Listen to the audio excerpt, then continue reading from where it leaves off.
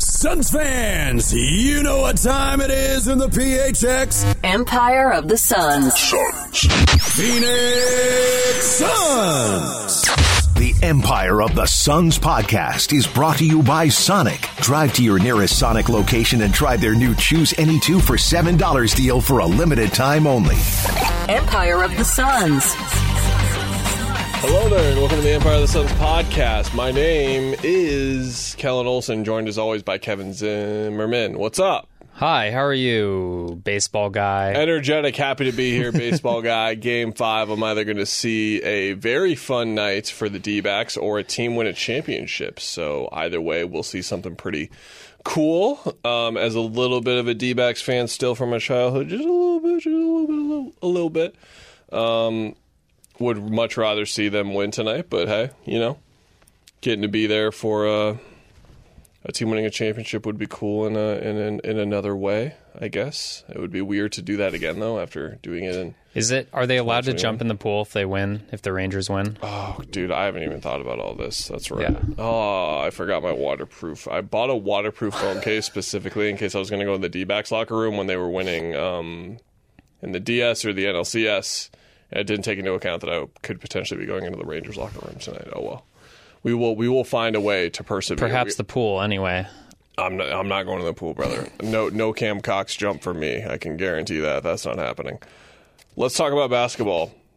Do you want to have the same exact conversations again? Because that's basically what we can do if you want. The Suns are 2-2. There's a fly on me, so if you're watching the video on YouTube, you got to see me snatch it out of the air. That definitely happened, right? Can someone upload the replay?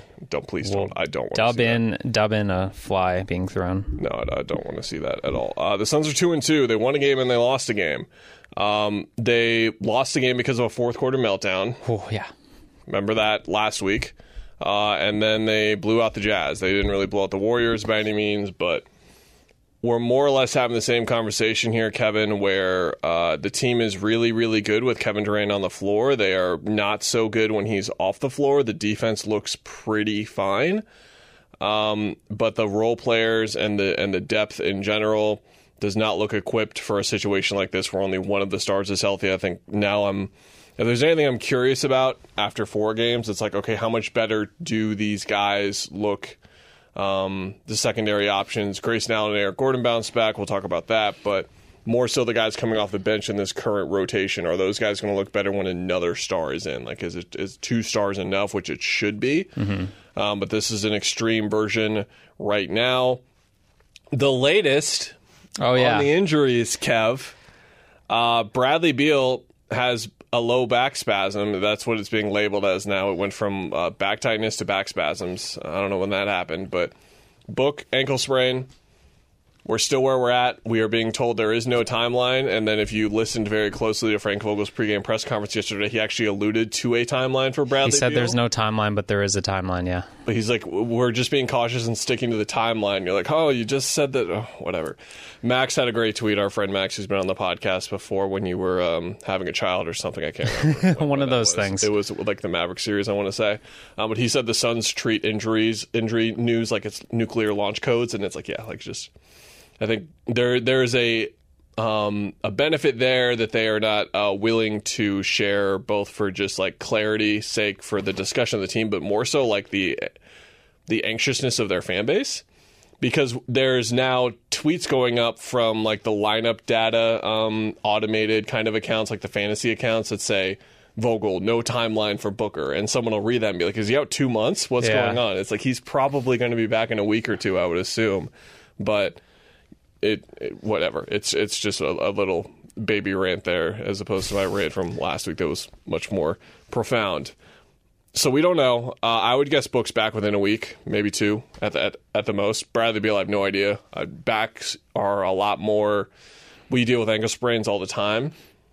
We do not deal with weird back things all the time, and I don't know muscles, if it's even a weird back things. Yeah, but it's just like the back is someone not with a terrible back, but a back that will just act up from time to time.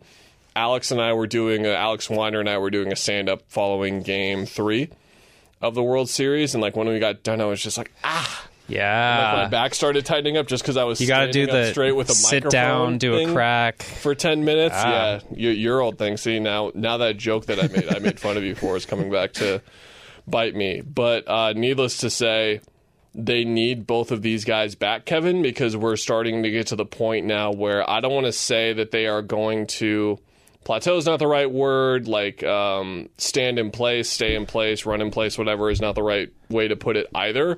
But you can only improve so much when you're not getting a good look at what your team is supposed to look like. I do think there's value.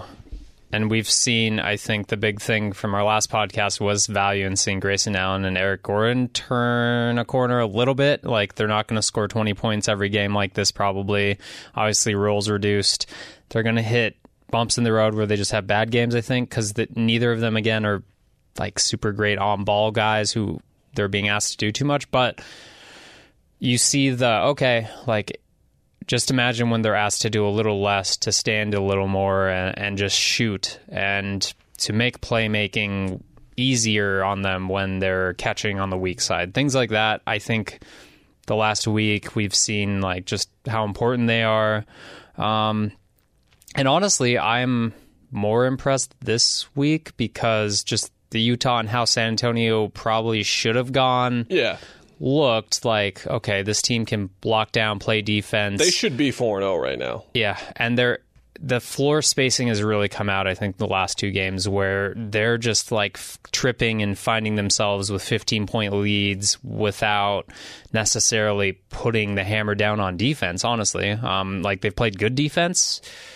Could they be better? Yeah. Especially in the moments where they've blown leads, for sure.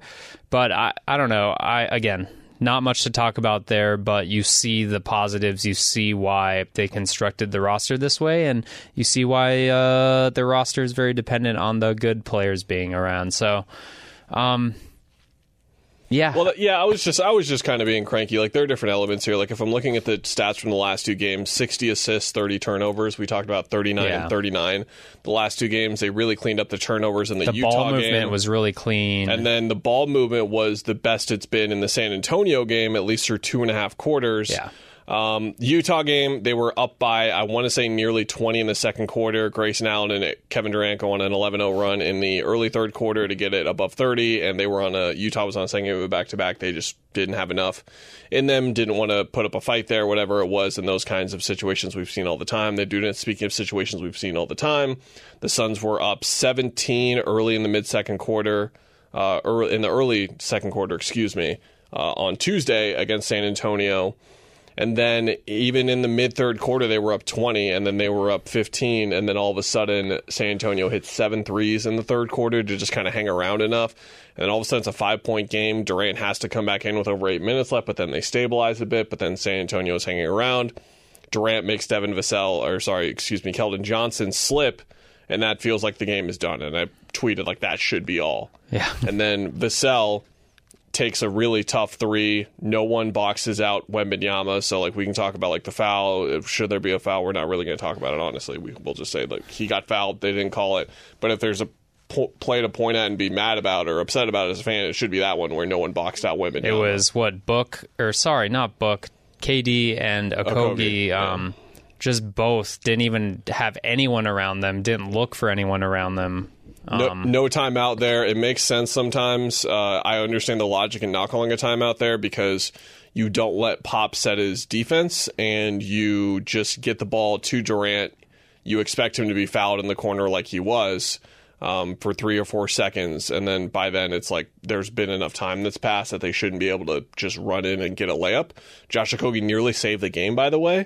If you watch the replay back, he so quickly takes 2 steps over and then gets verticality straight up. But Keldon Johnson made a really tough finish at the rim. No foul call there. I'm interested to see the last 2-minute report there, if they call that a clean. I think it will be, but it should be. There but was it was one of those bang plays. Yeah. And then we'll see the L2M report for Durant, and if he was fouled as well, that should be coming out really any minute here. But then the play at the end doesn't work, but the timeout, I think it makes sense to get it to Durant right away, but the reason why you always call a timeout in those situations to advance the ball is exactly what happened. Yeah. Now, if San Antonio steals the ball in the backcourt, they can just call a timeout themselves. I believe they still had one left. But with all of that said, you have to call a timeout there, I think. I think so. I think it's the box out 1, the timeout 2, and then no foul call 3. Or just don't let them come back from 20 down. All ranked below what is right here, which is just don't let them come back from 20. This is like a young team. They clearly were showing a little bit of fight, just kind of lock in for a little bit, but they just weren't able to, and we've seen those all the time. And Eric Gordon, who is pretty by the books when he talks, but he does have some poignant moments from time to time in like the couple of weeks that we've talked to him, just like said, we know better. And that was him kind of alluding to what we all know in the room and what we all know watching that people don't really say. And like, he didn't go on to expand what he meant by that, but we all know what he meant by that. Like, they know better. Like, they know better than to let a young, plucky team hang around, because then anything can happen. You can get a foul call, a foul not called that should have. But to your point, in these two games that should have both been blowout wins, Durant 20 of 30 from the field, Gordon 17 of 28, Allen 11 of 18. The three-pointers, Gordon has 7, Allen has 8. The rest of the supporting cast, though, Nurkic 7 of 18, Jordan Goodwin 5 of 16, Yuta 6 of 15, 5 of 14 from Okogie, 5 for 11 from Nasir Little, and then 7 for 10 from Drew Eubanks. So the efficiency for the other guys just hasn't really been there, and more so when Durant isn't out there. Sam Cooper, also a former guest on this episode or podcast. I'm really struggling saying like the wrong. I have to keep saying excuse me for misspeaking. Goodness gracious. Through 4 games, Phoenix's offensive rating with KD is 117.6 on the floor. When he's off the floor, it drops to 81.7. Their true shooting percentage is 47.4, which is rough. If you're not familiar with true shooting percentage and exactly where it goes, that is really, really bad. And that's what you would more or less expect. The defense, Kevin, we were pretty much headed for it through a half of, or even 2.5 quarters. We were headed towards, man, they've just been really solid defensively here for all 4 of these games, essentially. And then the Spurs score 70 points in the second half. And it's the Spurs team that, yes, they're hitting dribble, pull-up threes, all this kind of stuff. But at the same time, like, you just have to be locked in more. And they weren't locked in, and it was just slippage. That's all it was. It happens. And we move on. We move forward. Do you want to talk about Wemby? Because we're in between. We're going to see him again, but Yeah, we're recording on Wednesday. I hate to say it was what you expect, because you've never seen anything like him before, but it was what you expect, where he made 7 plays I've never seen anyone make before in a basketball court. Like the little flip up and one thing behind him when he just like reached his arm up, and if you foul him here, his wrist is still like 10 feet long, so it's just like, oh, I can still operate. You can whack me in like the elbow area. Well, he can put the ball within like 2 feet of the rim in a situation like that, where he's going behind himself. That block on, there were 2 blocks on Grayson Allen. There was one where he just completely enveloped him in the first half, and then the second half it was like a late recovery where he still got there in time. It was like he was the one where Grayson was on the right side of the wing, and I think I talked about this earlier before the season, just like people can't conceptualize in their brain like, oh, Wemby, I don't know who was atop the key, but Wemby was like kind of on someone else atop the key. Grayson catches the ball on the right wing, and Wemby like takes one step and like can reach the release of the ball. Like it's just reading that is completely different. I'm going to shout out my guy, Mike Christie, who I don't know if he's still at the University of Arizona, but this image, look, we can show images on this podcast of Wemby's long arms contesting a Kevin Durant shot. Just looks like it's AI generated. Someone said that on Twitter. There were fun 2 showdown moments. That was KD isolating on Wemby at the end of the first quarter, tried to get a screen to come over, didn't really work, and then he just isolated against him anyway, got to the step back on the baseline. Wemby couldn't even block that, and that was like a welcome to the league moment for him. And then at the end of the second quarter, KD got a half step on him on a baseline out of bounds play, dunks on him. Wemby comes back down the other way and dunks on, I think, Eubanks, I want to say. And that was insane, too. And he was a real deal, man. Vassell looked really good. If you haven't been paying attention to the Spurs, which I don't blame you because they were awful last year, but if you were able to at least keep tabs on them like you and I are able to with our profession, he had a really good year last year before he got hurt. I want to say it was 20 games in, and then he was out for the rest of the year. 38. He played 38 games last year, excuse me. But he kind of had one of those years where it's like, no 3-and-D man you just are. No. You can do the scoring a bit, and that's why he got paid a lot of money. And we saw last night he hit some really difficult shots. He's a really good defender.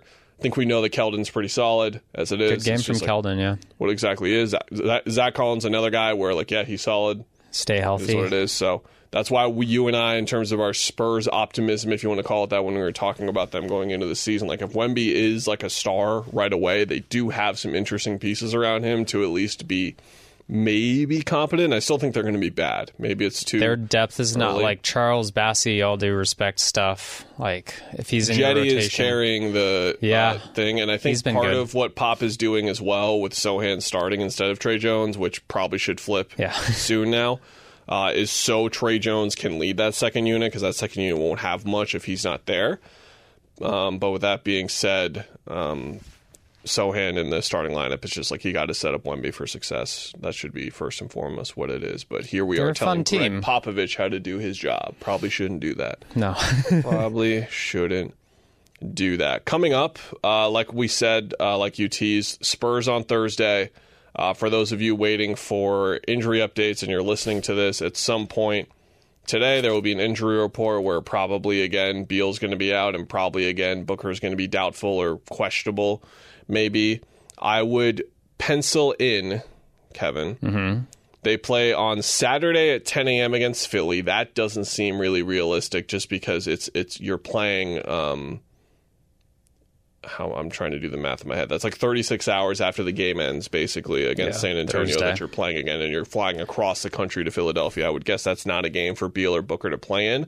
But then after that, they play the second game of a back-to-back in Detroit on Sunday, and then they're in Chicago on Wednesday. So I would circle those two just in terms of how we're used to seeing things line up. And then if they're not able to get back there after Chicago on Wednesday, November 8th, they're going to fly home that night, I would assume, and then they're home for nearly a week, or just about a week, with 3 games. So somewhere in like that 5-game sample. So basically what I'm saying is, like, they're not going to miss at least 10 more games together. Like, we're going to see at least one of them back here pretty soon. I feel very confident in saying that, and I think it'll be sooner rather than later. But here I am just throwing wild guesses at the wall as usual, and sometimes they're right, sometimes they're wrong. We don't know the timeline. We know there is a timeline, but we just don't know what it is. It's good to know that there is an actual timeline that exists, but I like to know there's not privy to information. Is that the right use of privy, Mr. Editor Man? I think so. I just like knowing there's a plan. It makes me feel better inside when people have plans for expensive things, for human bodies who are athletes, such things. Yeah. I think we're done. I think that's it. We can really, the thing is, we want to expand more on, like, Jordan Goodwin didn't play well last night. Nasir Little had a moment where he hit 2 threes, and I was like, here we go, Nasir Little, excuse me. But then in the second half, kind of fell apart. He had 5 fouls. We just want to give them a better chance to have, like, a discussion of what their games are once those guys are there. It's the same thing with, like, Grayson and Eric. It's like when they play against their teams roles, like this. Yeah. They're going to have these moments, and they've stepped up in the way we've expected them to. Nurkic and Eubanks, same kind of thing. Like, it just makes sense to have more of that conversation when those guys are rolling. We need those narratives to develop. We need ebbs and flows more. No, we should actually automatically react disingenuously to the way the guys are. And just, the sky is falling. The Phoenix Suns are losing basketball games when they're supposed to be very good. This is why you don't do load management. This is why the load management era is bad, even though these two guys are very clearly hurt. I think they're hurt. Yeah. They are. You don't have to say think. They are hurt. Yeah. They are injured. All right, man. All right. Clayton Tune? Tune time. It's tune time? Get it done, Clayton. Josh got us halfway there. Thank you for your service, Joshua Dobbs. Now go on your next journey in life. Boy. To the Minnesota Once Vikings. NFL defenses figure out how you do things, they sure figure you out, huh? Yoicks. Hope he does well in Minnesota. Seems like a lovely place. Hope they treat him well. Hope he... They've got a nice facility out there, I've heard from... Hope they have good rocket engineering programs over there or whatever else he needs, you know? And you did the salute. Thank you for your service, sir. All right. Thank you, sir. Thank you. All right. Go Snakes. They're alive. Not dead yet. Still alive. Bye.